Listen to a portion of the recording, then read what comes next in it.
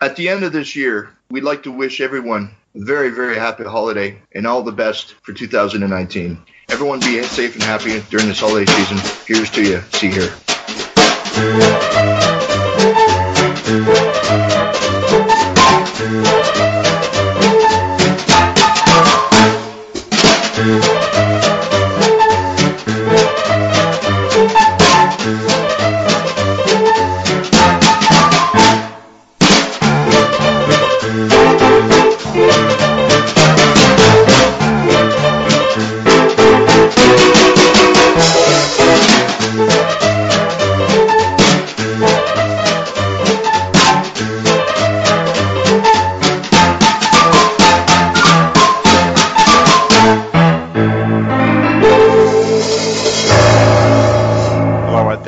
To episode 59 of See Here podcast. Morris is my name. I don't have my compadres with me. Tim isn't here because when we actually recorded most of this episode, we finished at about 3 in the morning and I was very keen to get to bed. Haven't had a chance to arrange to record this intro together. And Bernie's not around because he's lying in bed sick with a cold and he said he sounds like Barry White. Now, I don't know why he thinks that's a bad thing. I reckon it would have been quite cool to have him on the podcast sounding like Barry White. I don't know, maybe he's more of an Isaac Hayes fan. Anyway, I'll do this intro nice and quick for you. What you're about to hear is an interview that Tim and I had the other night with the wonderful director Alan Arkush, director of such wonderful music films like Rock and Roll High School, Get Crazy, and The Temptations, amongst many other non-music related things. Now, we speak a little bit about his own films because he's a director and we want to speak about his films, but we focused a lot on his time as an usher at the Fillmore East because that was obviously something he was very, very passionate about. We speak a bit about Joe Dante's project, The Trailers from Hell, and we also do get to speak about some of his own films and we speak about some other rock and roll films that he loves. We are a music film podcast, so the focus very much is on rock and roll films in this interview. So we really hope that you enjoy this. It's now 5 years since we started the See Here podcast to talk about music-related films, and a 5th birthday present that would be better, I cannot imagine. So sit back, enjoy yourself, and I'll come back at the end of the interview to talk with you about what we're going to be having in January of 2019. We'll be back shortly. You're listening to See Here.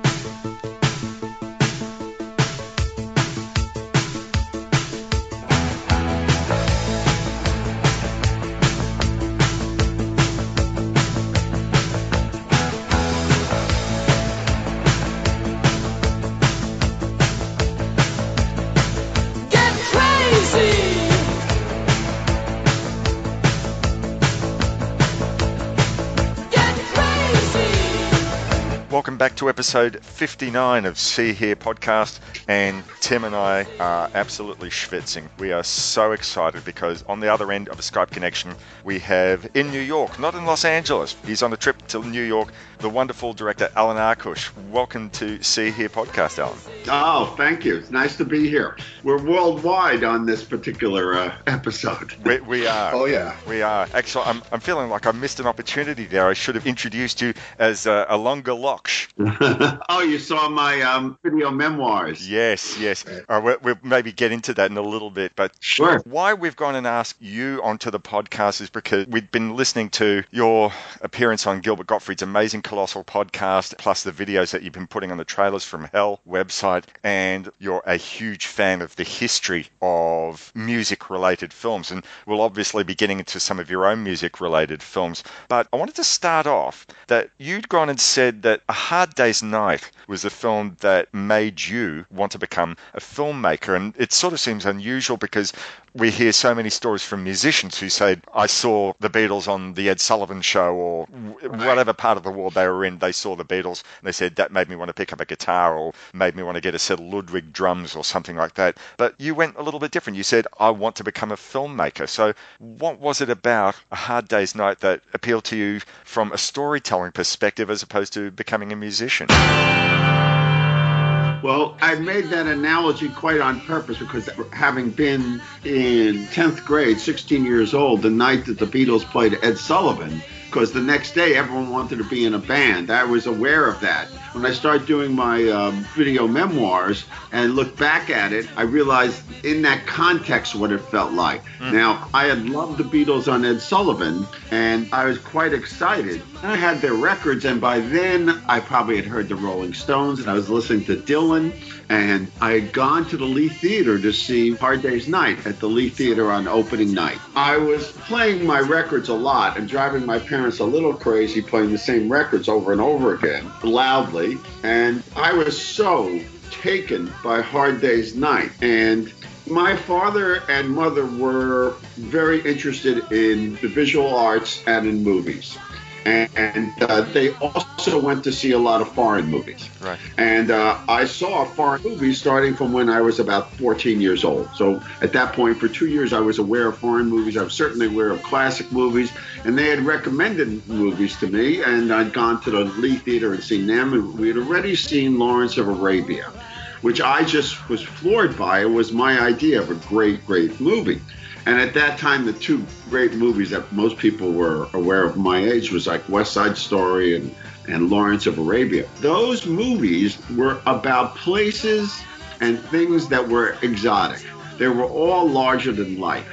Even a movie that I loved at that point, like Bravo or The Horse Soldiers, they're all larger than life. They are something that you don't know anything about that comes to you in that movie, as well as all the Disney movies that we were growing up with. But I walked into that theater already liking the Beatles and have seen them on television and had an impression of them.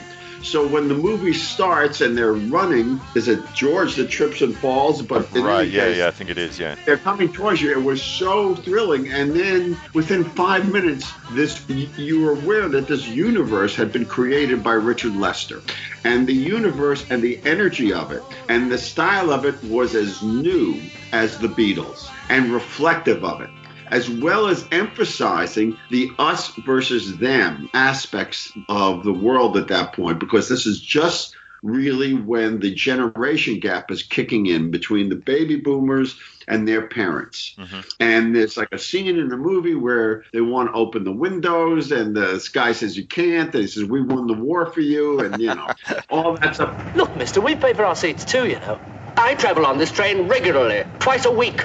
Knock it off, Paul. You can't win with his sword. After all, it's his train, isn't it, mister? And don't take that turn with me, young man. I fought the war for your sort. I bet you saw you won. And was very clearly two generations. So I was so sympathetic to it and so involved in it and so swept up in it. And the scene, they're looking for Paul's father and they find him and they put him in a cage in the baggage car. And they're playing cards and they're talking. And all of a sudden, John's got a harmonica and they start singing I Should Have Known Better with a Girl Like You. And it's just so thrilling. I should have known better. That I would love everything that you do, and I do, hey, hey, hey, and I do. And the song coming out of life, you know what I mean? It isn't like they're standing on a stage. They just start singing it, okay? All of a sudden, these girls appear and their instruments appear, and it's so infectious, and the train is bouncing back and forth, and at a certain point, the camera starts dancing along with the Beatles, up and down, back and forth. And it was a breaking of the fourth wall, which now I know what it is, but then it was nothing can resist the Beatles. And as the movie went on, the energy of the movie so matched the music, it illustrated the music. And I was so taken with it that at the end of the movie, when the helicopter flies away and they're in it, and the screen starts black, and then as they raise up, and it's like the Beatles ascending into heaven, and the leaflets being thrown, the pictures being thrown out. I was just floored by this. I went home, walked home, very excited. My parents said to me something like, how was your Beatle movie? You know, kind of a little condescending. And I stopped and thought about it because it was fantastic. And I said, oh, it was great. And then I said, I think it was really, really well directed. And I had never expressed that thought before as something independent, but it had occurred to me during the movie that someone had liked the Beatles too and interpreted and made it, that there was someone behind it. And I guess that's when it first occurred to me that I would like to see more of this. I would like to do this. Yeah. So that was how it happened for me. So it was the movie, since I didn't right away react like I want to be a musician. I didn't play drums or guitar or anything, but I was interested in movies. That was the big step. Had you ever met Richard Lester? Yes, yeah. Before that, he had done It's Trad Dad, which is a little jazz movie, and he had done a short called Running, Jumping, Standing Still, which Yes. the Beatles had loved. And if you see in the movie the sequence where they're on the field to Can't Buy Me Love and they're running around, it's all jump cut. That's pretty much Running, Jumping, Standing Still. It's what the Beatles had responded to. It was a very, very shrewd guess by the producers and a wonderful combination of people in the making of the movie. So did you feel that help had sort of gone back to the more exotic world of the films that you'd seen before Hard Day's Night? It wasn't the four ordinary guys who you thought, wow, I could be like that. Well, by then, the Beatles' persona had pretty much, because Hard Day's Night set the personas in our mind. The Beatles' persona was more prevalent. I think at the time when I saw the movie, I liked it, and I don't think I liked it as much as Hard Day's Night, but I liked the parts that were more Beatle-y and less this sort of strange James Bondian kind of spies. Right. And it was only till I started doing Trailers from Hell and I did that movie that I realized how ultimately disappointing it is compared to Hard Day's Night because of the ring on Ringo and all that stuff, which is amusing, but there wasn't that intimacy with the Beatles that the first one had, although the songs are great and the song sequences are great. I did like it. I got to ask you, I believe that Martin Scorsese is a huge fan of Magical Mystery Tour as a film. Has he ever gone and told you why that is? No. And I remember that coming out, I think when it came out, there was no access to it. It didn't play in theaters right away. And they screened it at the Rock Theater that I was working at the Fillmore East. And so I think we all liked it. I mean, as time has gone on, it doesn't hold up as much. Right. It's certainly the music. Again, the music is great, you know. Its execution is not up to the aspirations of the music. I think Martin Scorsese had said that he liked something about its experimental nature. And certainly when I think his short films, I'm not sure if they were made for while he was still in university, but they came out on DVD a few years ago.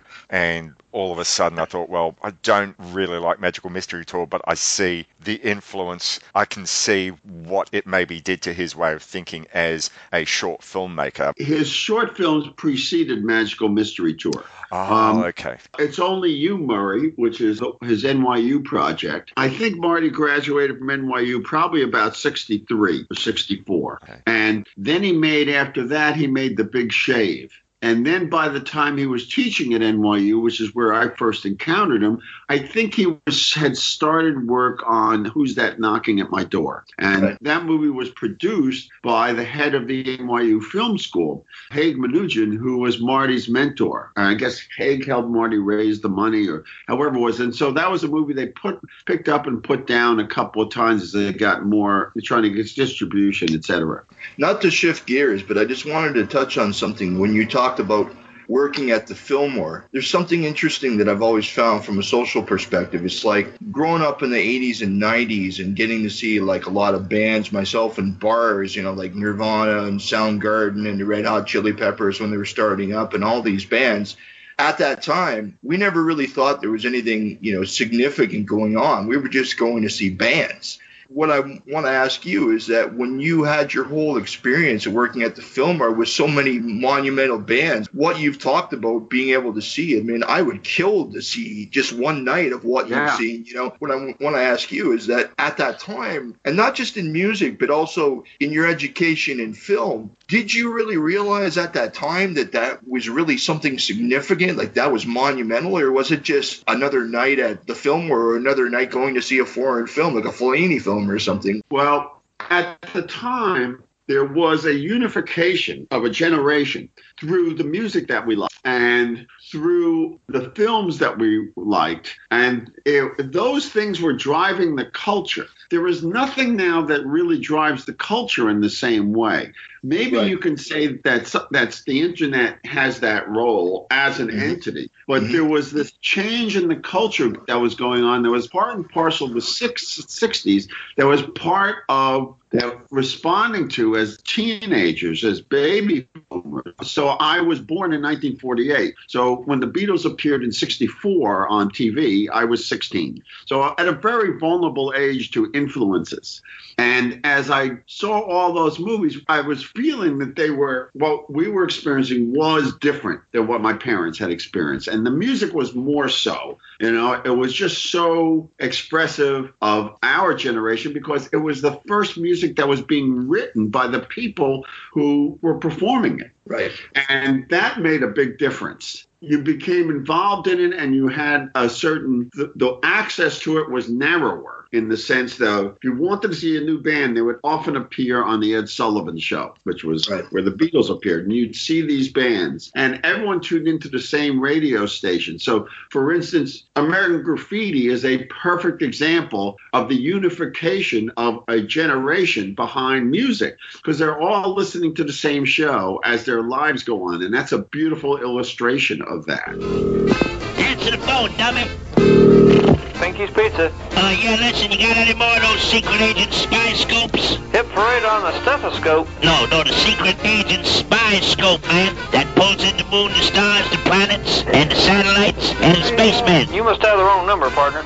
So this is all coming together, and as someone interested in music, you start looking forward to each band's new albums as they come along, and all of a sudden you start hearing about these new bands that are coming on FM radio was just starting. FM radio really didn't exist as a format till like 66 or so, 67. So all of that excitement is going on. When we were working at a new Stones album, a new Beatles record, you'd hear about a group in San Francisco, and that would be the Jefferson Airplane. So when the Fillmore East opened, I went opening night, and I saw opening act was Albert King. So I was just becoming aware of blues. I really wasn't aware of blues as a separate entity and what it was. Until I heard the Rolling Stones and the Paul Butterfield Blues Band. So my way to that was through a white interpretation. I think by the time the Fillmore opened, I had already seen B.B. King play. And he was so thrilling. And I had heard he was a great guitar player, but what I was not prepared for was what a brilliant song was. And what he was and the way he sang and stuff was not anything I had had exposure to. So opening night to Fillmore, you have Albert King. Then the second act was Tim Buckley, who was Jeffrey's dad. And Tim Buckley had an album out at that point, which was being played a little bit on FM radio. And the headliner was Big Brother and the Holding Company with Janis, who I'd seen twice before that. And so it was exciting to see that. And then 3 weeks later, I think I saw the Jefferson Airplane there, and then the Doors. And then, at that point, I had already heard Hendrix because he had been, this is 68. So Hendrix had appeared on the radio in the summer of 67. And I had heard about him because I was working at a radio station in college. And I was reading Billboard magazine, and there was a whole thing about his first single, Hey Joe. Hey Joe, where you going with that gun of yours? So it was an excitement of all these new things happening. And so when you so that was just in the air, and that was what was expected. And now when we look at it, it's a very compressed period. The time, in real time, like that was just what was going on, and everyone paying attention to the same thing. So when I started working there, there were many, many like-minded individuals working at the Fillmore. You didn't pursue that job because it was a good job. You want, that it's not like you were going to be a delivery guy or whatever. It was a labor of love. Yes, everyone tried to get those jobs, and when I stumbled into it, once you were there, you said, I'm not going to give this job up for anything. So everyone was a rock fan, so there was much discussion about the music. The level of bands was so high that you could be critical of Creedence Clearwater by saying, well, they just played the same set. set each night, you know, and who wouldn't die to see that set? Absolutely, absolutely. We said, like, the Larry Jane show Saturday night was pretty good, but it's essentially note for note the same thing. And so there was this push for people who were even greater and to transcend it in a live situation. I don't know if that answers the question. No, I get it totally. And there's one thing, not to go forward, but for example, in Get Crazy, all the live acts are so diverse. You know, like you start with, you know, the blues. And for a lot of people that would see Get Crazy, they would say, well, you know, these bands would never play together, like such a wide range of different acts, right? But the reality is, like you're saying, back at the Fillmore, you did get such a wide range of acts that all played together in one night. It's interesting that you say that, because when we previewed the movie with an audience, they complained about the very thing that you just said. The cards came out and said, well, this couldn't happen because these people would never play together. And by then we're in the 80s. So one of the things that killed the Fillmore East was the fact that Bill Graham was not able anymore to book those kinds of shows. To book a show where 10 years after opened, the Staple Singers were on second and Big Brother was holding company, was on headline. Or here's a show where you have the headliner is Neil Young and Crazy Horse. The second band supporting them is the Steve Miller Band. Wow. And the opening band is Miles Davis with the Bitches Brew Orchestra. Jeez. and it's 550. I think it was actually Lollapalooza that tried to kind of cop on what Bill Graham was doing too when they did the Lollapalooza tours in the 90s with all the diversity. Like they were trying to go back to that time, and I don't think it was a possibility of going back. The New Orleans Jazz Fest is like that. And to some degree, Coachella is within a narrower range. Right. But I mean, I would have killed just to been able to see like the diversity back then. It's just, The thing about it is that we were so involved in the music and so involved in that particular world. Like when we saw the Allman Brothers for the first time.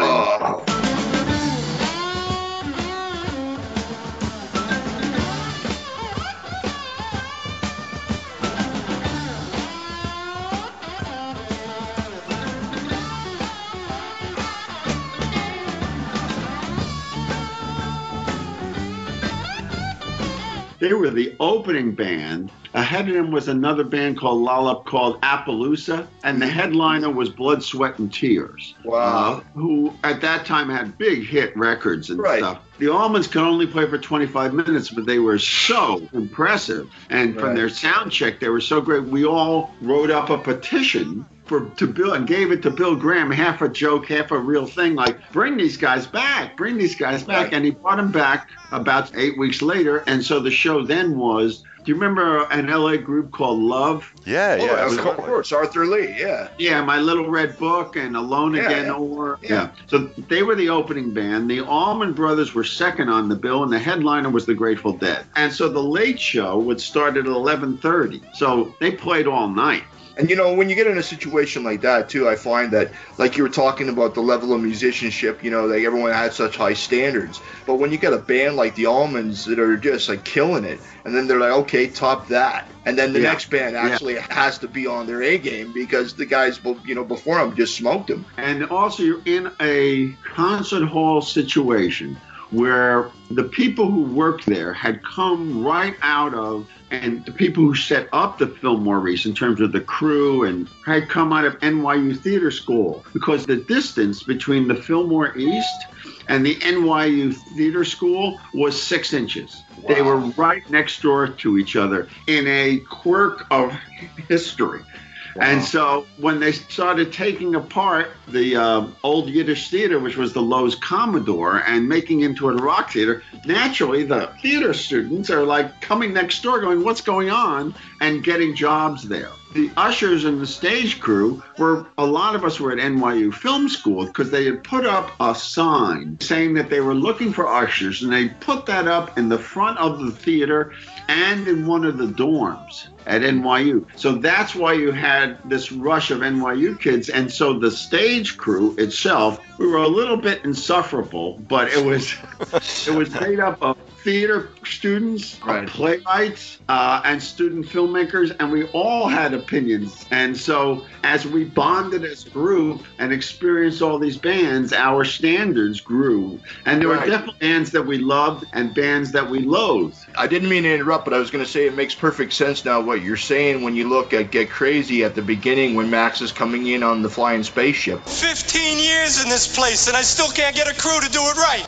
Because Right. that's like a total theater thing. You know, like you can just see theater students building the props and setting that all up. I mean, so I'm like, yeah, okay, I absolutely understand what you're saying. Yeah, and the manager of the theater who ran it for Bill Graham had been to Carnegie Mellon Theater School, and Joshua White, who ran the Joshua Light Show, had also been to Carnegie Mellon. So there was these people who had had an educational experience about classical theater were now being able to express that in a rock and roll setting. And Wow. Bill Graham's big decision was whether he was going to move into New York and have rock theater, but it was going to be theatrical. That was a huge decision because it had only been dance hall stuff before that. The Fillmore West was a dance hall, you know. There wasn't a ordered presentation of a group there was like they would announce them, but it wasn't as formal an announcement. I'm not making it really formal, but like when you walked in the Fillmore East and you saw Right. and you were coming in through the lobby, straight ahead on the light show screen would be bathed in one color. There'd be one light show effect, and there'd be a slide that said, "Welcome to the Fillmore East," and Joshua Light Show under it. It was like a visual playbill. Right. And in fact, for many years, he gave out playbills. That's how much it was still in the traditional Wow. system. Wow. So then when the show was about to start and Bill or whoever was going to announce the first band or a band would come on, they'd say the name of the band's name would appear on the screen. As the band started playing and the light show started going, it would go away. And at the end of their act, as they went off the stage, their name would appear. And then when they came back for an encore, name would come on again. So there was a sense of structure to the evening and a presentation which made for the bands to realize that being in New York, that was the height of the touring, and that was the best sound and the best lighting. You were playing the big top. Now, this might sound like a stupid question, but when everybody was trying to bring such a theatrical presentation to all of it, did they ever consider like filming any of this for like archival purposes or like documenting any of it on film? Well, there's Amelie Rothschild's book of I think it's called Welcome to Fillmore East, which is part of her hundreds of photos that she took at the Fillmore. And those are the photos that you see everywhere. And then Amelie got a hold of an early video camera and filmed Jimi Hendrix on New Year's Eve. The Late Show, him doing his whole set with the band of Gypsies. Is that the stuff that just came out? I think that just came out recently. I bought it about 15 years ago as a bootleg. I was in a record store in the West Village, and I hear, Band of Gypsies playing, and I know this show. I was at this show, and now I'm looking through records. I look up at the TV set, and so I go up to the desk, and I say, "Is this the Fillmore East, 1969, 1970 on New Year's Eve?" And the guy's like, "Whoa!" Are you the? I said, "I was there," and it was a bootleg of Amelie's tape. Then it wasn't even the whole show on that bootleg. Then a couple of years later, they put it out on VHS as a documentary with people talking about Hendrix. And now it's out on DVD. You can get it with the documentary and you can get the whole show on the same DVD. Is that the one with the Cavett interviews on it? No, this one is just called Jimi Hendrix Live at the Fillmore, I think. Oh, okay. Because I think there's a documentary called Jimi Hendrix, because I've seen it before, the one when he's on the Dick Cavett show and he's being interviewed. Right. Is that the one where he's playing the acoustic version of Hear My Train A-Comin'? Is that documentary?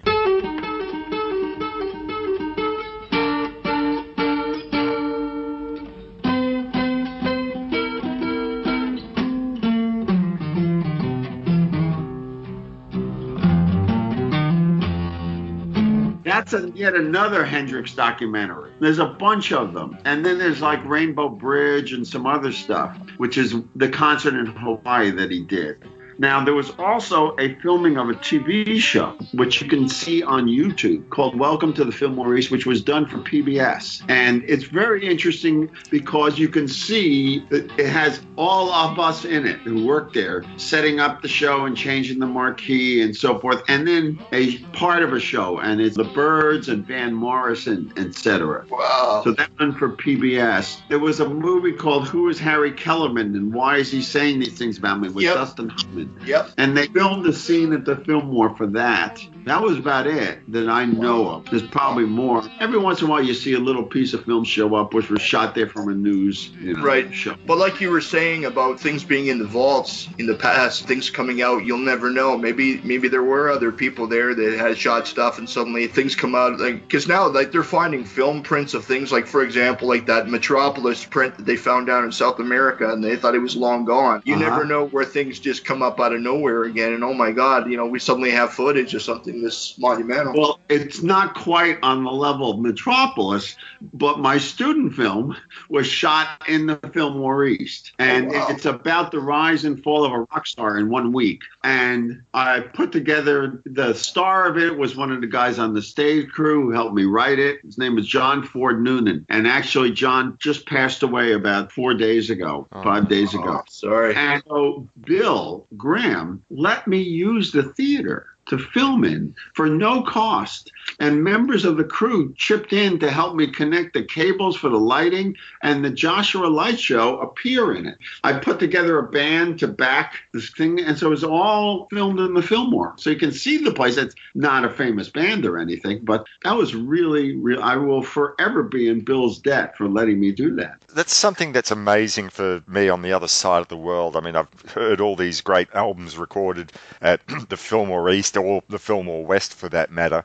I mean, we've got venues here in Melbourne that we prize and treasure, but there seems to be something magical about the Fillmore above anything else that I've heard of around the world. Well, the sound system was state of the art, was so far ahead of what had happened before. Now, think about this. When the Beatles played Shea Stadium, that's now we're talking 66 or so. Right. All the Beatle tour stuff, they either had a tiny PA on stage, or they pumped the Beatles through the sound system that they announced the baseball games with. Wow. Right? Yeah. So we're talking like the Dark Ages. Right. And all of a sudden you have a theatrical presentation that needs a sound system, and all these people who know about theater start trying to get an idea, how do you do a sound system for a live rock band?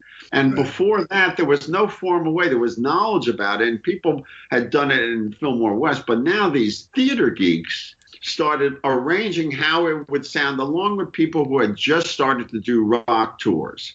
So they really took the concept of it and refined it, and they were the first ones to actually put speakers up in the air so that they would go aim directly at the balcony. No one had ever thought of this before. Now it's every concert you go to, there are speakers up high and speakers down low, and they started tuning the sound system, which no one had ever done for frequencies. And then as they got more and more into it, they started tuning the theater and putting up padding and checking the theater for pink noise and white noise and so forth. So when bands played there, it would sound as good as it was ever going to sound, with great monitors. It's only 2,700 seats, so the feedback was great, in terms of being right by the audience. You were presented the way you looked and everything. You had no worries. You were going to look as good as you were. So everything was right for doing a great performance, and you played 4 times in one weekend. So you had a Friday night early show, which was always the one where they were the most tense and excited. Then there'd be Friday night late show, which was usually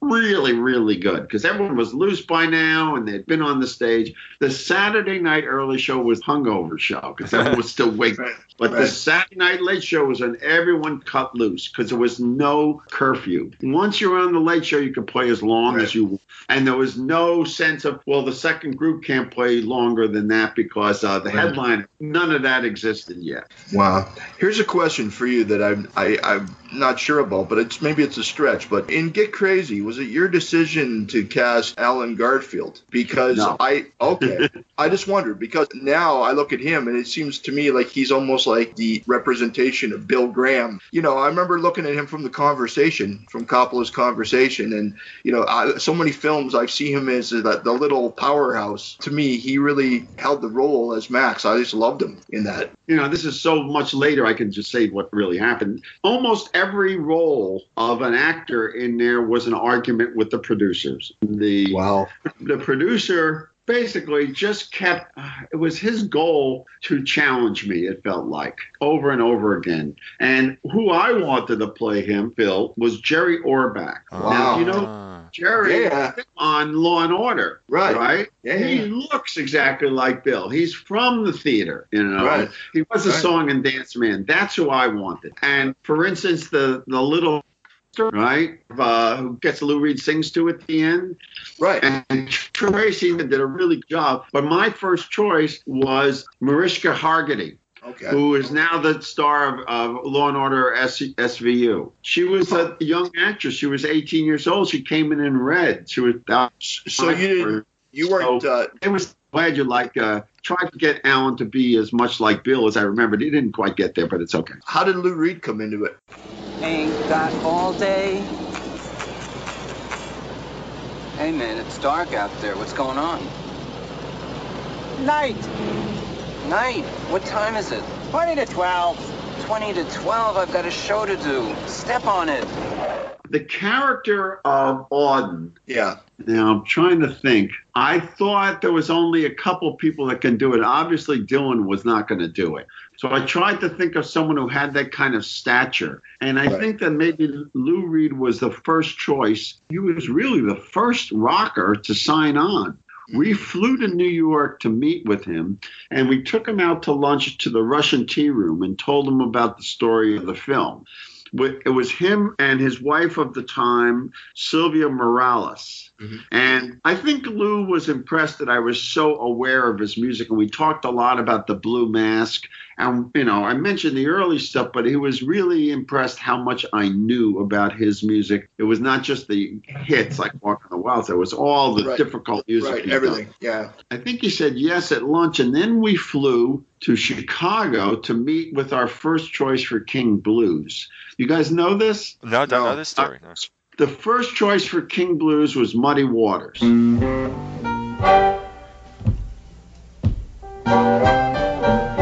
gypsy woman told my mother before I was born, you got a boy child coming, gonna be a son of a gun.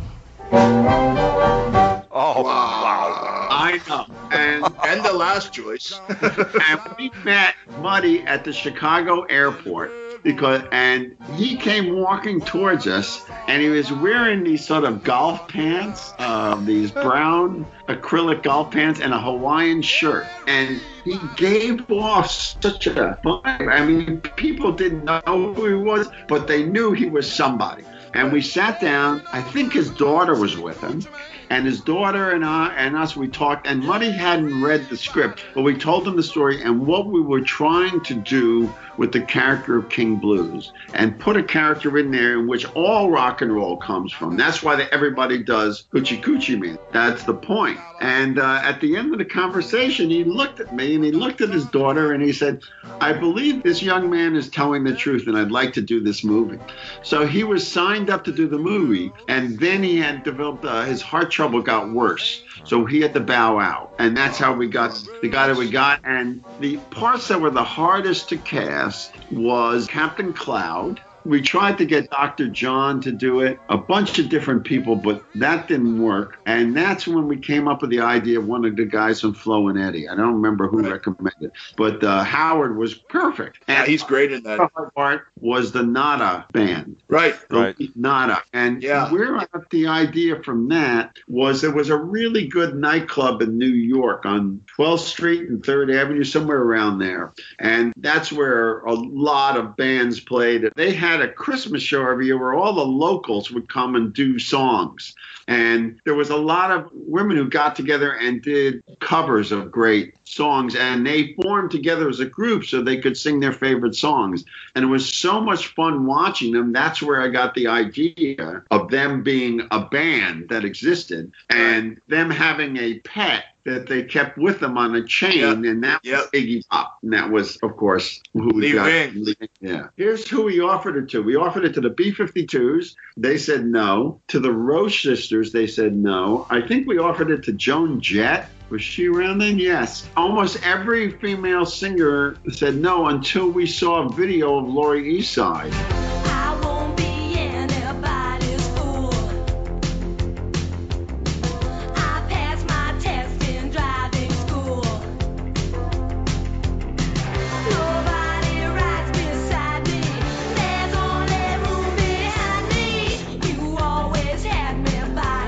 Who at that time was a backup singer and a dancer with Kid Creole and the Coconuts. And she projected so much personality that she got the part, and then everyone else was cast out of LA musicians who were playing in different bands. Yeah, it was funny because, like, when you see Decline of the Western Civilization, like the first one with Fear in that, and you see, like, Lee Ving, man, like, you know, that guy's undeniable. And he's, like, been a character actor in so many different films, like Dudes. Yeah, I've actually had the opportunity to meet him, and the guy's a sweetheart. He's a great guy. Just to sort of make another filmic connection, you mentioned that you tried to get the B-52s for Get Crazy, but it looks like they appeared with Lou Reed and with Alan Garfield in a film that I think came a couple of years early. That was Paul Simon's Paul Simon and Blair Brown, One Trick Pony, a film from Warner Brothers. Opens Friday at the Uptown Theater in 35mm Dolby Stereo. Oh, was that before Get Crazy or That after? was 1980, yeah. I remember getting the record when that came out, and absolutely playing it to death. I didn't get to see the film until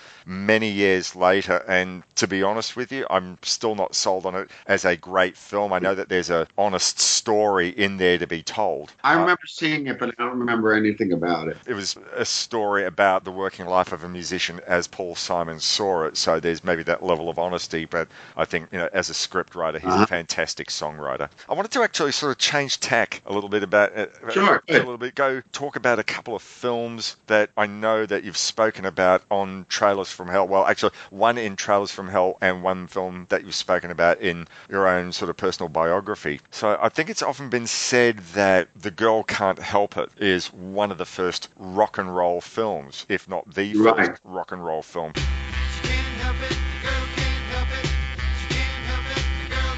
If she walks by, the men folk getting gross. If she winks an eye, red lights turn to toe. If she got a lot of what they call the most. And it was on my list of shame. I actually sort of only watched it for the first time maybe about a month ago. So my bad, but I finally got around to it. And I'm wondering, does it really qualify as a rock and roll film? We can't sort of underestimate the importance of having people like, you know, Little Richard and Eddie Cochran, you know, exposed at a time to the cinema audience when, you know, it would have otherwise sort of been hard for them. And yet, when watching that film, it's almost like the Torch song wins the day, and the values are still your parents' conservative values, and rock and roll is still sort of seen as something trivial, which I guess it would be for many years to come.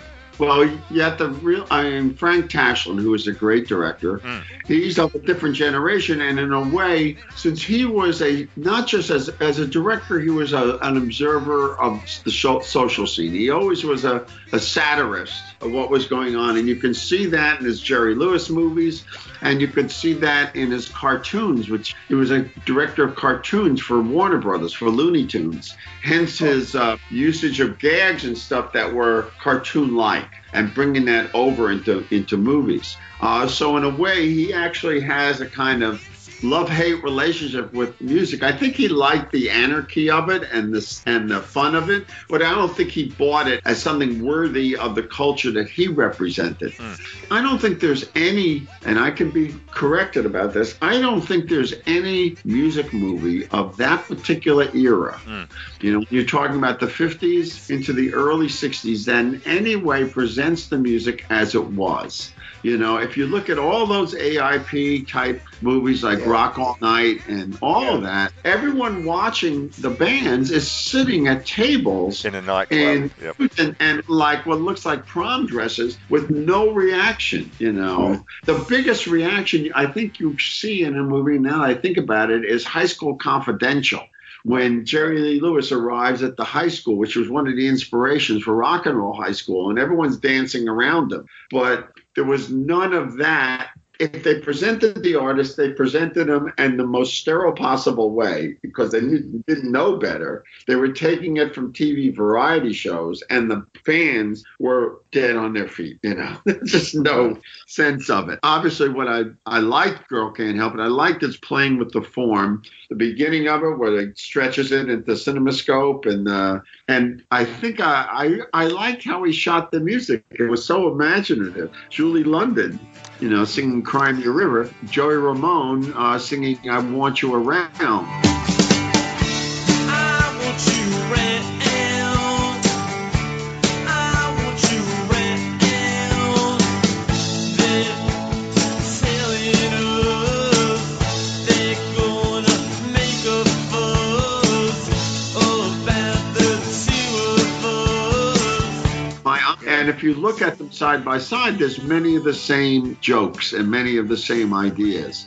And then later on, I did Shake, Rattle, and Rock, and Renee Zellweger's, there's a whole dance and thing to The Girl Can't Help It as my homage to it. So those were the kinds of movies that were around. And Rock and Roll High School is essentially a remake of Shake, Rattle, and Rock, which is the kids who want rock and roll. The school hates the music, and it ends up in a trial where they put rock and roll on trial. So when I did the version of Shake, Rattle, and Rock that I did in 1995, I basically lifted the entire plot. It's a closer homage than Rock and Roll High School was. The other film I sort of wanted to get some more thoughts from you, and this is one that you mentioned, I think you devoted like a whole segment to your love of The Who in your biography videos, and I was so thrilled to see you bring out a copy of The Kids Are All Right.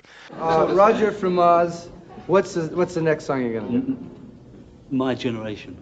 Your Generation. Yeah. Well, I can really identify with that because I really identify with these guys. I dig them. And this is which is a film I've seen more times than I care to remember, and was actually even privileged to have seen it on the big screen. Even got to see it at a revival house here in Melbourne. And yet it's far from being your conventional documentary. There's no narration. There's no sense of telling a story from start to finish. They go from this video clip to that video clip to a bit of an interview here, and Keith Moon being whipped by a dominatrix there. And yet you come out and you really get an idea of what The Who are all about and who they were, which may not have been possible if it had been a more conventional documentary. So just wanted to get some of your thoughts about The Kids Are All Right, and could that have been made as a conventional documentary? Yeah, I saw that very early on because I think New World Pictures distributed it. And so I saw an early screening of it, and I got to know Jeff Stein, who directed it. And Jeff became a really great rock video director. He's one of the top video directors of the 80s. I love the fact that there's no narration or anything like that. And I've shown it to my kids a lot. The Smothers Brothers. Yep. It's hilarious. They were like 9, 10 years old. Thought it was hilarious. He said, I'm Roger from Oz and all that kind of stuff, So I think that also the concert presentations of Keith Moon are really powerful because now we know it's the last time we would ever see Keith Moon. Right. And I thought the way that Jeff filmed Won't Get It Again and Bob O'Reilly, really exciting and much, much more exciting cynic and showing of love for rock than you usually find is something shot on a soundstage. You know, those feel like live performances, and the intensity is there. And Jeff had grown up in the New York area, and he had been someone who had come to the Fillmore East. He was at the Fillmore East the night that the theater caught fire during the Who's first show of Tommy. He was in that audience. Wow. And so Jeff and I talked about it. One thing I find interesting with music movies is that in the 80s, you know, I wouldn't officially call them grindhouses, but I remember when a lot of the repertoire cinemas would have the all-nighters on the weekends on Friday and Saturday nights, and it was almost like they were trying to replicate, like, you know, what went on at the Fillmore, because we'd get to see The Song Remains the Same, and then we'd get to see maybe Tommy or The Kids Are All Right, or they would show, you know, all that. Like, all night would be like 3 or 4 music films, and then they'd show Enter the Dragon, you know, like at about 4 a.m. But it's just this whole thing about where it's almost like they were trying to replicate that whole experience, you know, with the music movies. Is everybody in? Is everybody in? The ceremony is about to begin. A film that we spoke about on the show earlier on this year was The Doors, and I'd successfully avoided actually watching the film till earlier on this year. The Oliver Stone.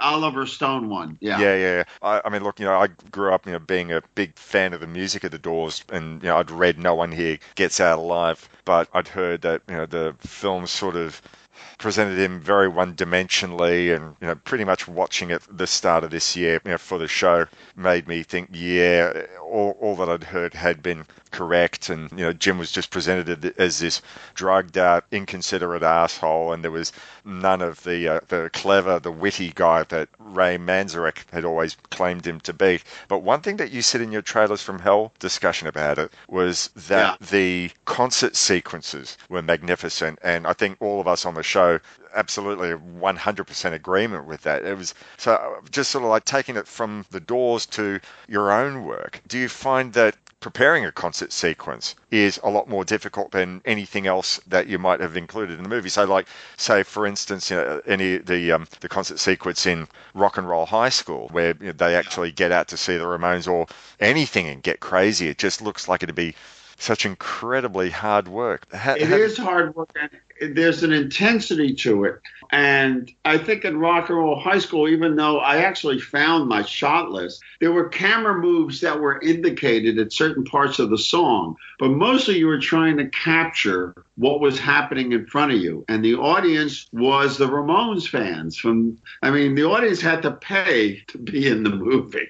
That's all we could afford. And in Get Crazy, I took my first AD to see Iggy at the Palladium, and I took the art department and some of the other crew members, and that's what the kind of energy I was trying to get. And my first AD had mostly done Westerns. He had been the AD on the Wild Bunch. Wow. So he started to understand the intensity of what I was trying to go for. And he said that he could definitely get the punks worked up into that kind of frenzy. Later on, as I became better at filming. For instance, I started doing Fame. I started designing. Since it was not a concert situation necessarily, I started designing my music numbers and camera moves here and shooting it from multiple cameras. It's kind of like the way it's a difference between Rocky and Raging Bull, you know. In Rock High School, it was more like Rocky, you know. It's like, here's the fight, and I'm going to shoot it from all these angles at once, and we'll cut it together. You know, in Raging Bull, there is none of that. There's every camera move counts, especially in doing Fame, where every episode, and I did like 14 of them, there would be 3 or 4 music numbers. I was trying to express the story within the song, okay? And in Rock and Roll High School, the story within the song was something as simple as, I don't want to be a pinhead, nor D-U-M-B, you know, kind of. But later on, if you look at my Fame episodes, there are elaborate storylines that tell the story of the song. Dance things. I did a whole tribute to cowboy movies and Westerns through Dan. So as moving past that, you get into the Temptations movie. It's going to open up on I've got sunshine on a cloudy day. I'm Otis Williams. I got the singing group. Your voice knocks me out. which is even more sophisticated because I learned that you don't want to stop the narrative to play the song. The narrative continues through the best action movies, or like a movie like, say, French Connection. If there's an action scene, it continues the story and advances the story. And the music songs have to do that. There has to be a point of view and a dramatic action that is resolved or illustrated during the songs. And in the Temptations movie, just about every song, and there's like 30 of them, is storytelling. You see the relationship with the group on stage, what's going on in their lives, and then the challenge was, how do we get that across when the recorded version doesn't contain this drama? The recorded version was like, here's the best that we can see. So that's why we re-recorded some of the Temptation songs at great peril, because they're classics, to give it the edge of what was needed dramatically to tell the story. And Otis was okay with that? Oh, yes. Yeah. That was because the producer of the Temptations movie was Suzanne DePass, who had worked at Motown, So when we did I'm Losing You, we did it with more funk and more anger because we presented it in a situation where David Ruffin was basically telling the group, get lost. I don't need you. Right. So it needed that built in, so the acting begins in the recording studio so that it ends up on the screen now. We did not change My Girl. You just can't. And the one place that kind of bumped was the song worked great is Ain't Too Proud to Beg, but Ain't Too Proud to Beg fades out, and we used it as a live performance. So we tried adding a little musical ending on it so it felt like it ended. So we did about every possible way you could to present the music so that it helped advance the story. One part of that film that just absolutely blew me away, and I'm thinking it was partly your visual style from maybe the few rock video clips that you'd gone and recorded in the 80s, but your segment of them in the studio doing Papa Was a Rolling Stone.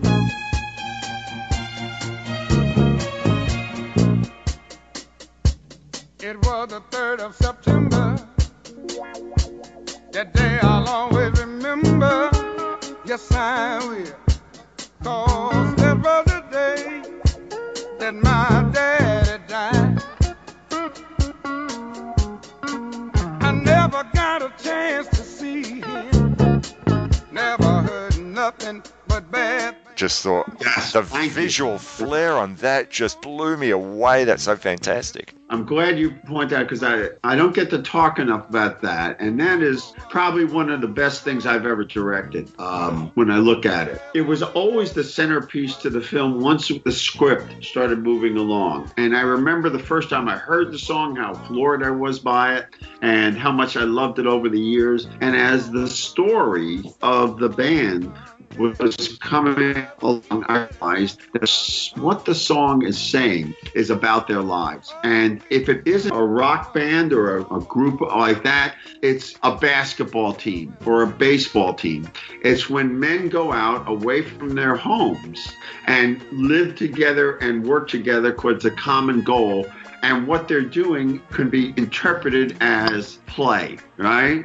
You mean you get paid to play basketball? You mean you get paid to sing songs? And that bonding and that behavior was significant and what the movie is about. And so when we realized that, and in getting that set up with NBC at that point had been extremely successful with their sweeps movies. And they always used to put on a mini-series during sweeps, and they were usually very elaborate, effects-driven ones that this organization did. And they were magical or whatever it was. And this one was musical. And so when I was pitching it to them, I said, the songs are going to be your effect sequences.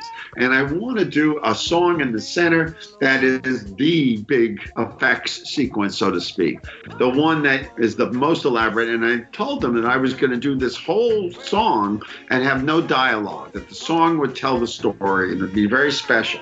And when I did my shot list for it, what we decided to do was throughout filming, we would pieces from certain scenes that would be in that. So if we were in a dressing room set, that's when I shot the stuff of David doing dressing room things. And it was something I had experimented with on Shake, Rattle, and Rock, was shooting dialogue instead of 24 frames a second, 12 frames a second, and printing it twice. So you get that staccato effect. Right. And the abusive, father, the abusive member of the band who was drunk all the time, arguing stuff, but you didn't have to hear what he said. It looked very stylized, but you understood the anger and the angst of it. And in between that, it was a very specific interpretation of how that song is built. One of the things I like best in the great music biographies is where they explain the music to you and how they...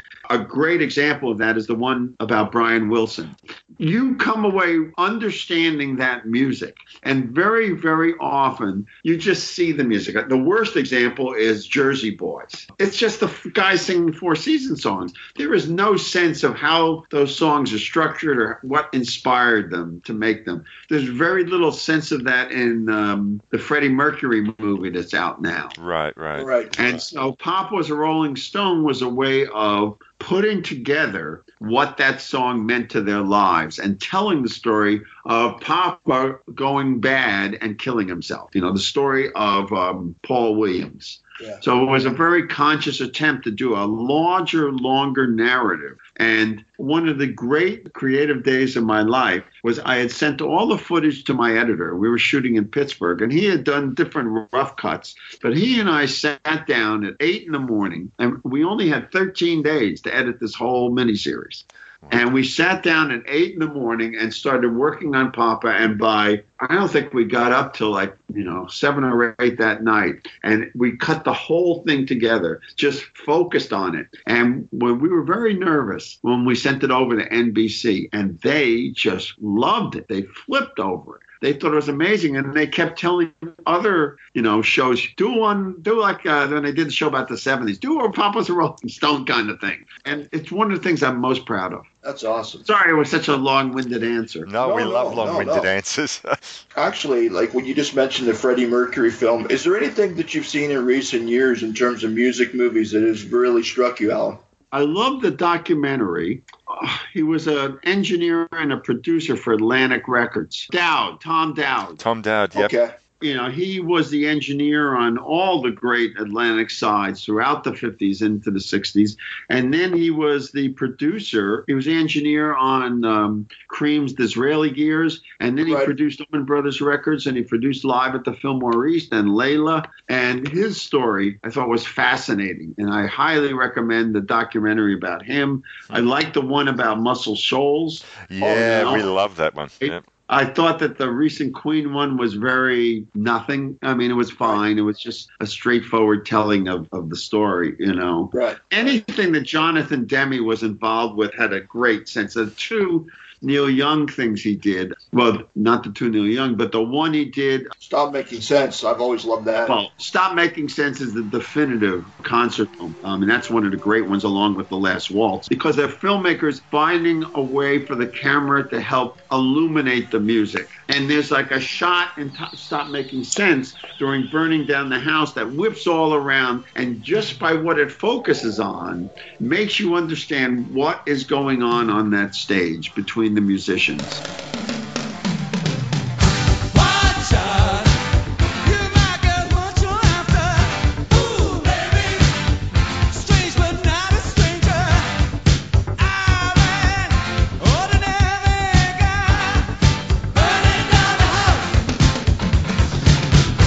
Scorsese always does that. When you look at Scorsese's Rolling Stones, Shine a Light, just what the camera captured is going on between those members of that band tells you how the Rolling Stones music works when it's being played live. Get that DVD and watch Hot, Hot, Hot, which is not a really well-known Stones song. It's about the fourth song in that concert. And you can see the first couple of songs are really good. It's the Stones. They can't screw up anymore. They're really good. But when Hot, Hot, Hot comes on, and about halfway during the first verse, and Keith is doing that call and response of playing a lick and mix singing, you see it lock in.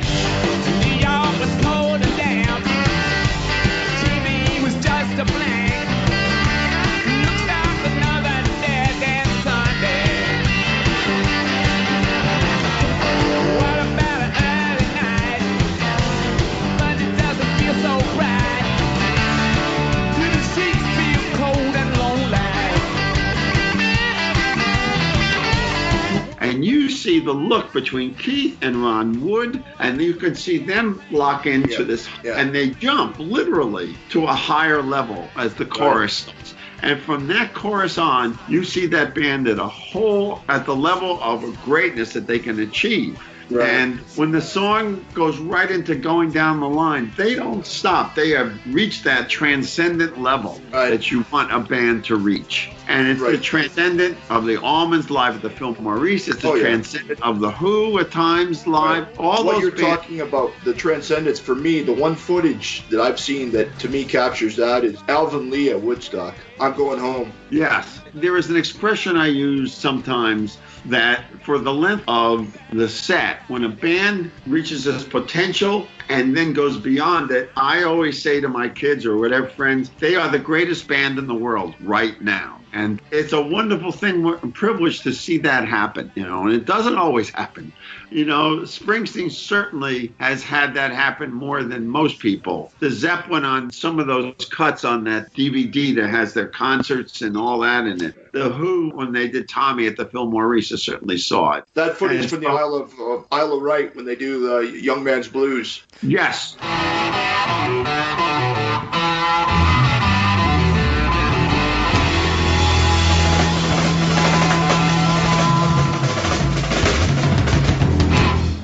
Well, a young man ain't got nothing in the world these days.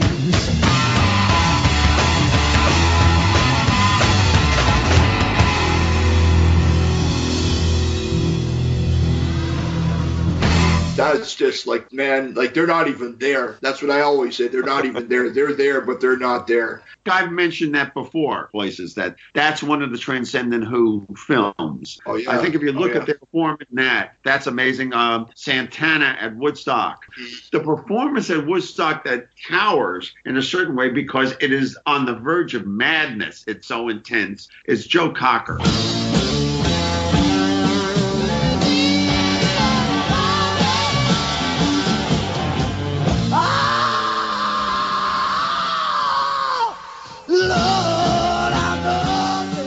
It's him with the Grease Band at Woods doing a little help from my friend. Right. And it's basically one shot. He is so into what he's doing and so gone. At one point, he drops out of the frame. He's so insane, Right. And the cameraman's like, where did he go? And he pops up into the frame. Right. We're speaking before about what you really loved about Love and Mercy, the Brian Wilson film of a couple of years ago, was the fact that they focused on the music rather than Brian's creativity being a side issue to the story of, all the difficulties that he faced. Brian? I love that. Brian? Yeah. I think you might have screwed up here. Really? Let me see. Well, you've got Lyle playing in D, and the rest of us are in A major. Yeah, that's right. How does that work? 2 bass lines and 2 different keys? Well, it works in my head. It's all playing in my head, the orchestration and the 5 vocal parts. And I think it's going to work. Let's try it. Al, here's how I want you to do it. It goes,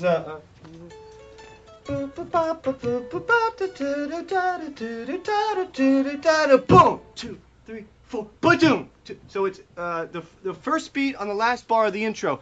Boom, 2, 3, 4. They decide to tell 2 stories from a short period of time rather than sort of like, say, right, in 2 hours we're going to give you 40 years of the Beach Boys or 40 years of Brian Wilson. We'll tell you 2 stories and weave in and out. And some of the films that I've really thought have been successful about a band or a performer have been one that have focused on one story within their period of time. So Backbeat from the early 90s was more about the relationship between John Lennon and Stuart Sutcliffe. Do you remember that film, Alan? Yes, yeah. Sometimes music movies are much better when they just keep it to a defined length of time. Because the basic stories, going back to the Doors movie, it's always the same. What's interesting is the rise and the discovery, and then the successful, and then there's the degeneration and the fall. Right. Right. That's why the Doors movie's first half is a lot more fun than the second half. There's also a certain goofiness in the Doors movie, like when they write Light My Fire. It's as corny as writing a song in a classic Hollywood musical. I call it Light My Fire. Figure if I'm going to compete with your stuff, it better be about earth, snakes, or fire. So. I like it. Sounds like the Birds, though, man. But I like it. I like it. It's good. A little Latin beat will do it some justice. Maybe put a couple long solos over, like like Coltrane did on My Favorite Things. Start over, man. Yeah, A minor, B minor's jazz. Yeah, man, yeah. Need some kind of... You know, George Gershwin, we're thinking of Rhapsody in Blue, you know. Yes. But it's goofy, but it's fun. But once he becomes a bad alcoholic, it's less interesting. Right.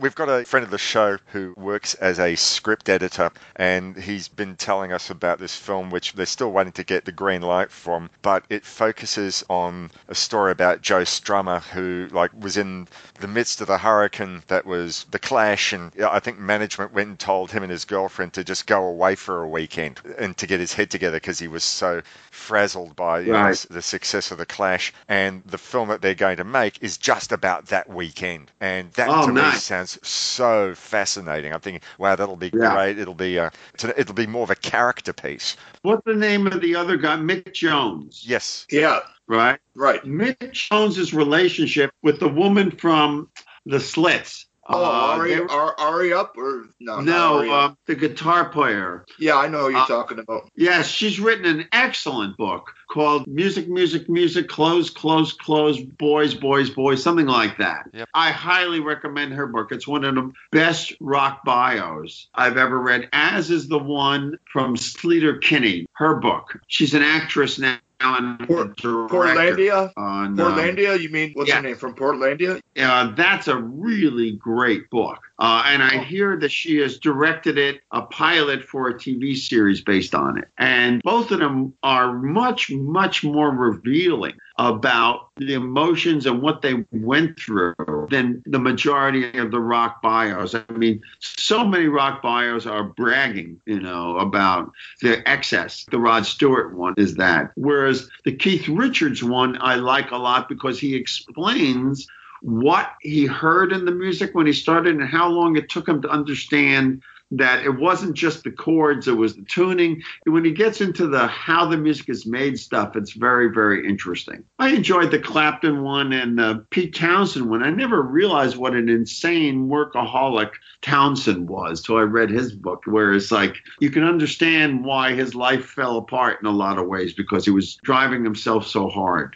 So, yeah. Before we go, just on a side note, I just wanted to say I really, really wanted to thank you and Mr. Dante for the Trailers from Hell. Whether it's mine or not, here's my admission, guys. If I could do nothing else for the rest of my life, I would do Trailers from Hell every day. Hello, I'm Alan Arkush, and this is Trailers from Hell. Absolutely. Do you want me to go through the process a little bit? Please, absolutely. Well, how it works is this. I won't go into the history of it because maybe you'll interview Joe and he'll be able to do that. Okay, so once you're involved and Joe has you on the list of people, he will give you a phone call and he'll say, or send you an email and say, okay, we're going to film in 3 weeks. And these are the 2 days we're filming on, and it's filmed in his house in the living room. Okay. And we're in front of a green screen. He'll say, pick 5 movies, and he used to send the list of all the movies that had been picked, but he doesn't do that anymore. But so anyway, pick 5 movies, and then those who know, we would often send an email back and say, pick the movies you want to do. It isn't always 5. We would send back an email, great, is there anything that you need? Because he may have 2 Sidney Lumet movies and needs a 3rd to do a week of programming. Right. There's a bunch of films that he has that have never been presented because they're odd and they don't fit into the programming idea. He needs to make the week out of it. Right. You know how each week has a theme. Yeah. So that'll be the first thing, and he'll say, yeah, I need this, or I'll need, I need another Mario Bava or another Jimmy Stewart or whatever it is. So then I start thinking about what movies I'd like to do. And which ones? I often think about my favorite movies. So then the thing is, okay, so I'll write down the favorite movies, and then I'll go on YouTube and try and find the trailers, or I will have the DVD already and look at the trailer and see what it's like and see if it's suitable. Sometimes the trailers, if it's like a Hitchcock movie, he's going to talk the whole time. So for me, that's not that interesting. So you find the movies and you come up with a list of, I always try to have a classic movie, a more contemporary movie, an oddball movie, a variety of things. And lately I've been doing a lot of Brian De Palma movies because I find that it's easy to talk about them and there's so much critical back and forth about De Palma. People like him or hate him. So you pick the themes and then the fun part happens. You start to read about the director and the movie. Now, I have a library of books about directors, so I start with that, and then you go online and find all the information, and then I take notes about, I didn't know that before, and I didn't know that Howard Hawks thought that Only Angels Have Wings was his most realistic movie. I went, there is nothing realistic about that movie. And I thought, well, that's interesting. And it's because he based it on some real people that existed. So now you're starting to get a theme. And so in the case of Only Angels Have Wings, the theme is movies that are made in Hollywood, USA. They don't exist in the real world. They exist in Hollywood. And I returned to that theme with different movies, like I did The Letter with Bette Davis. It's another example of that kind of movie. Right. That is not Singapore. No. That is Singapore. Perfect. It's as much Singapore as Rick's Cafe is Casablanca, But it is Casablanca. Well, I come up with a theme and start writing the intro. Present the theme in the intro, and now I've got all these facts laid out, these little bits of information, try to establish some sort of pattern to it, and read it alongside the trailer. Wow. So that I see how it fits together, and I go, well, that doesn't fit, and this is way too long. I got to move this up so it seems like the footage matches what's going on. So you kind of hone it that way. The hardest for me is memorizing the intro. It just flies out of my head, and so Joe has set up now a teleprompter so we can actually read our intros, because some of them myself get pretty intricate. Other people, it's very simple. But I really try then to make it so that when the trailer is going, I'm reading it off a sheet, right? And I practice it enough, I know where to pause so that the action can happen. So in a way, very often the ones that I do, you don't have to edit anything. You just slip it on there, and it all works out. And it's just fun for me. It's 3 to 5 days to do one, and we do them for nothing. So. Right. Well, this is really important to me because, I have a background in history, and to me, archivism is really, really important. Are you familiar with the work of Studs Terkel? Not really. He captured more verbal histories of people. He would take a subject, like, for example, he did a book called Work, where he just talked about working, what it's like to work, and he got the perspectives of so many different people. Or he did a book called The Great War and talked about, everyone involved in all the different countries and everything. And he actually just had people's perspectives. Right. That's a very important thing when it comes to film from the 60s and 70s and 80s now, because I think a lot of things have been cast aside, and I think a lot of things have been just left to the wayside, and it's important to archive these things and to show the relevance. And exactly, and then that's why when Larry Karaszewski is just great at finding, his taste is so wide-ranging in what he's seen. He will very often put up films that nobody has seen or no one has thought about them that way. Right. And then every once in a while, I'll realize, like I did when I did Goodfellas. I was shocked that no one had done Goodfellas yet, Right. So I came up with the concept of it's the kind of film that if you come across it on cable, you're going to stop, watch 5 of yourself. I'm just going to watch till he goes into the Copa. I want to see that shot that goes through the Copa kitchen. And then you go, then you end up watching the whole thing. I call those movies of gravitational pull. So that was my theory. On Goodfellas work, Right. And then when I was also surprised that no one had done Shampoo. And when I got into the reading about Shampoo, I realized how unique the pre-production was on it and how much of it Warren Beatty paid for and how no one wanted to make that movie. So to tell the story of that movie became relatively easy. When I did the trailer for Shop Around the Corner, I was looking for a Lubitsch. Joe had already done To Be or Not to Be, and I couldn't find trailers for some of my favorite Lubitsch movies, but I found when I saw the Shop Around the Corner one, it's one of those trailers where the actor talks to the camera. I decided I would make it my tribute to Lubitsch and tell as much as I could about what made him great and discuss what exactly was the Lubitsch touch, and then let the scenes play between the actors and talk about how, because the trailer has talking to the camera, then it has a whole scene, part of a scene. And then at the end, Lubitsch appears. So it's the perfect trailer to discuss Lubitsch. The Doris Day one, the thrill of it all, it's another one where Carl Reiner talks to the camera. I wanted to talk about the cultural significance of Doris Day. And so you try to find themes, you know, and that's what makes it really, really fun for me. When you talked about gravitational pull, just for a quick second, I was going to say that one of mine is like The Grapes of Wrath, that whenever that film comes on television, it's like, you got jury duty. I hope the jury can wait. I'm sitting down and watching this. I don't care. You know, it's just like, you know, I have to go through and watch that film, right? Doesn't matter where it picks up. I just have to sit down and watch it, you know, and that whole thing with Tom Joad at the end when Fonda's talking to his mother before he leaves, man, I'm just cutting onions. I can't help it. You know, it just hits me. When he says, we're the people. Exactly. Whenever there's a hungry guy, I'll be there. And whenever somebody's getting beat up by a cop, I'll be there. I'm just like, oh man, I can't handle it. Yep. Yeah. For me, it's Sullivan's Travels. The Godfather 2 is a very common one. Right. People get hung up. Oh, I just want to see it till Fredo dies, you know. I just want to see it till he realizes Johnny Ola is the villain, you know, that whatever. One of my favorites of your trailers is actually one that you said was a shitty trailer, but I loved how you explained it, and that was All That Jazz, because there was no way in that trailer that they could get into the surreal nature of the film. It's just more about the flashiness, the let's put on a show sort of element, which is precisely what the film is, not exactly rallying against, but it's not what the film is all about. I love that movie, and I had just read the biography of Bob Fosse. And in reading the biography, I realized how the movie was really every beat in his life. Sometimes I'll read a biography of a filmmaker, and right away I'll want to do a trailer from hell about it. And that's certainly, or I'll find the stuff that I find fascinating, like how many films the classic directors actually directed. I mean, Michael Curtiz, 200-something films, you know, Roll Wall. That's why I did Wild Boys for the Road, because William Wellman directed so many movies in the early 30s, and I always liked Wild to the Road. So that's about it. What do you have anything in closing, Morris? I wanted to echo what Tim said. We're so immensely grateful that you've taken the time, and we've just really, really enjoyed this conversation about music and films. And immensely.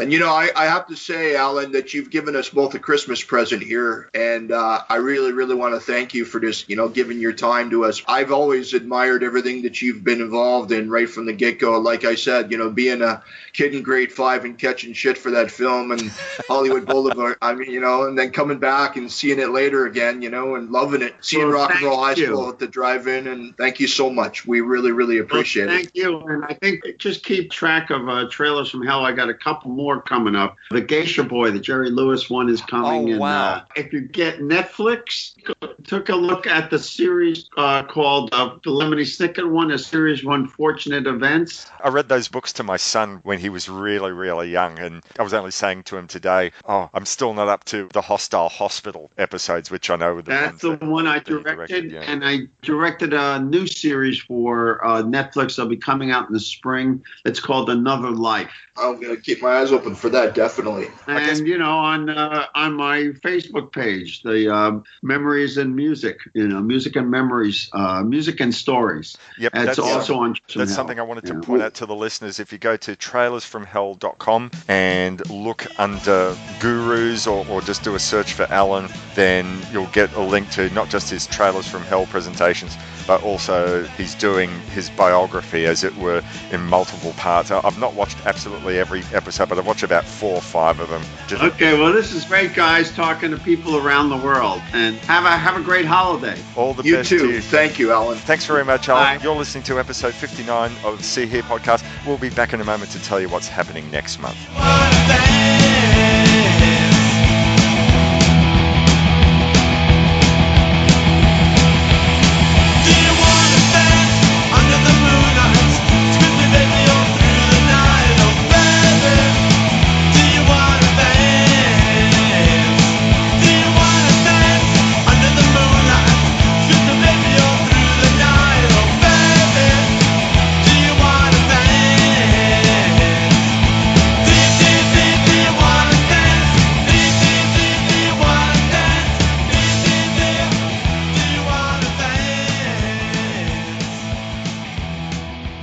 once again, our huge thanks to Alan Arkush for taking the time to speak to us here at See Here. Absolutely made our year.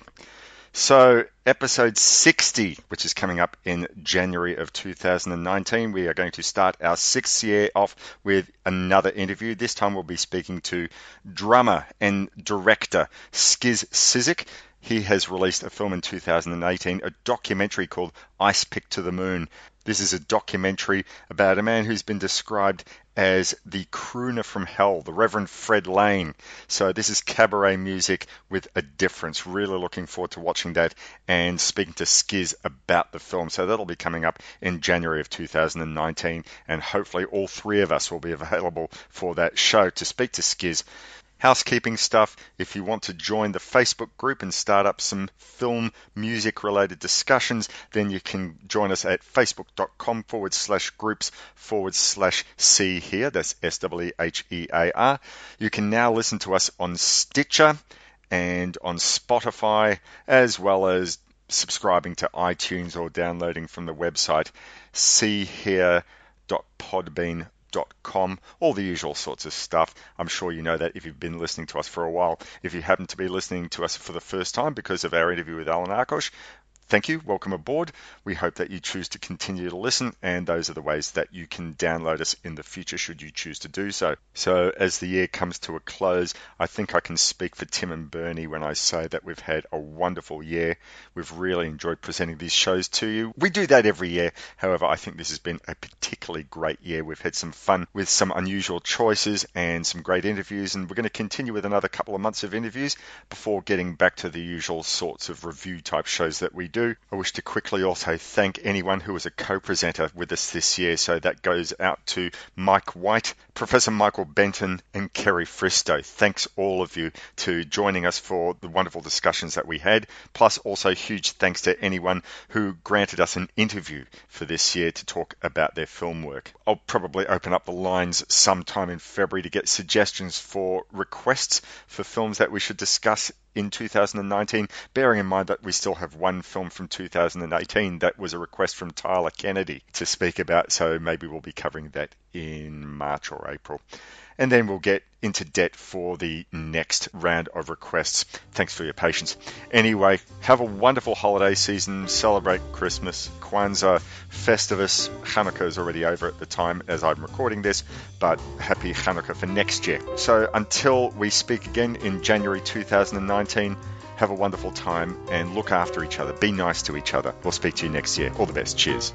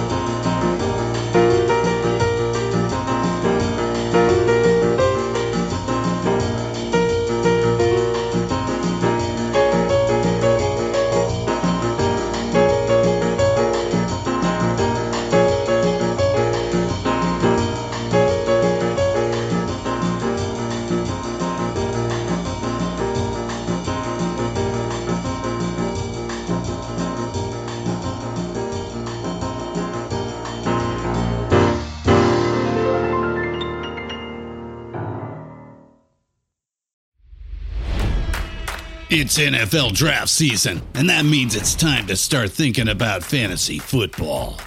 FantasyPoints.com features industry-leading experts and prognosticators using proprietary hand-charted data to help you score more fantasy points. FantasyPoints.com is the place to go for whatever kind of fantasy football you play. Whether you play fantasy football, daily fantasy sports, or do a little bit of everything, Fantasy Points has the meticulously researched content to guide you to victory.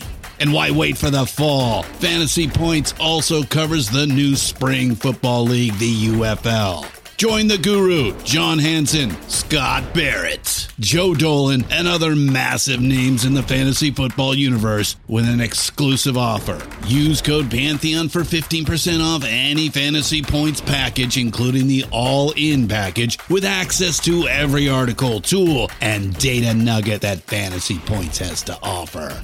That's fantasypoints.com and code Pantheon for 15% off at Fantasy Points. Fantasypoints.com, code Pantheon. Score more fantasy points.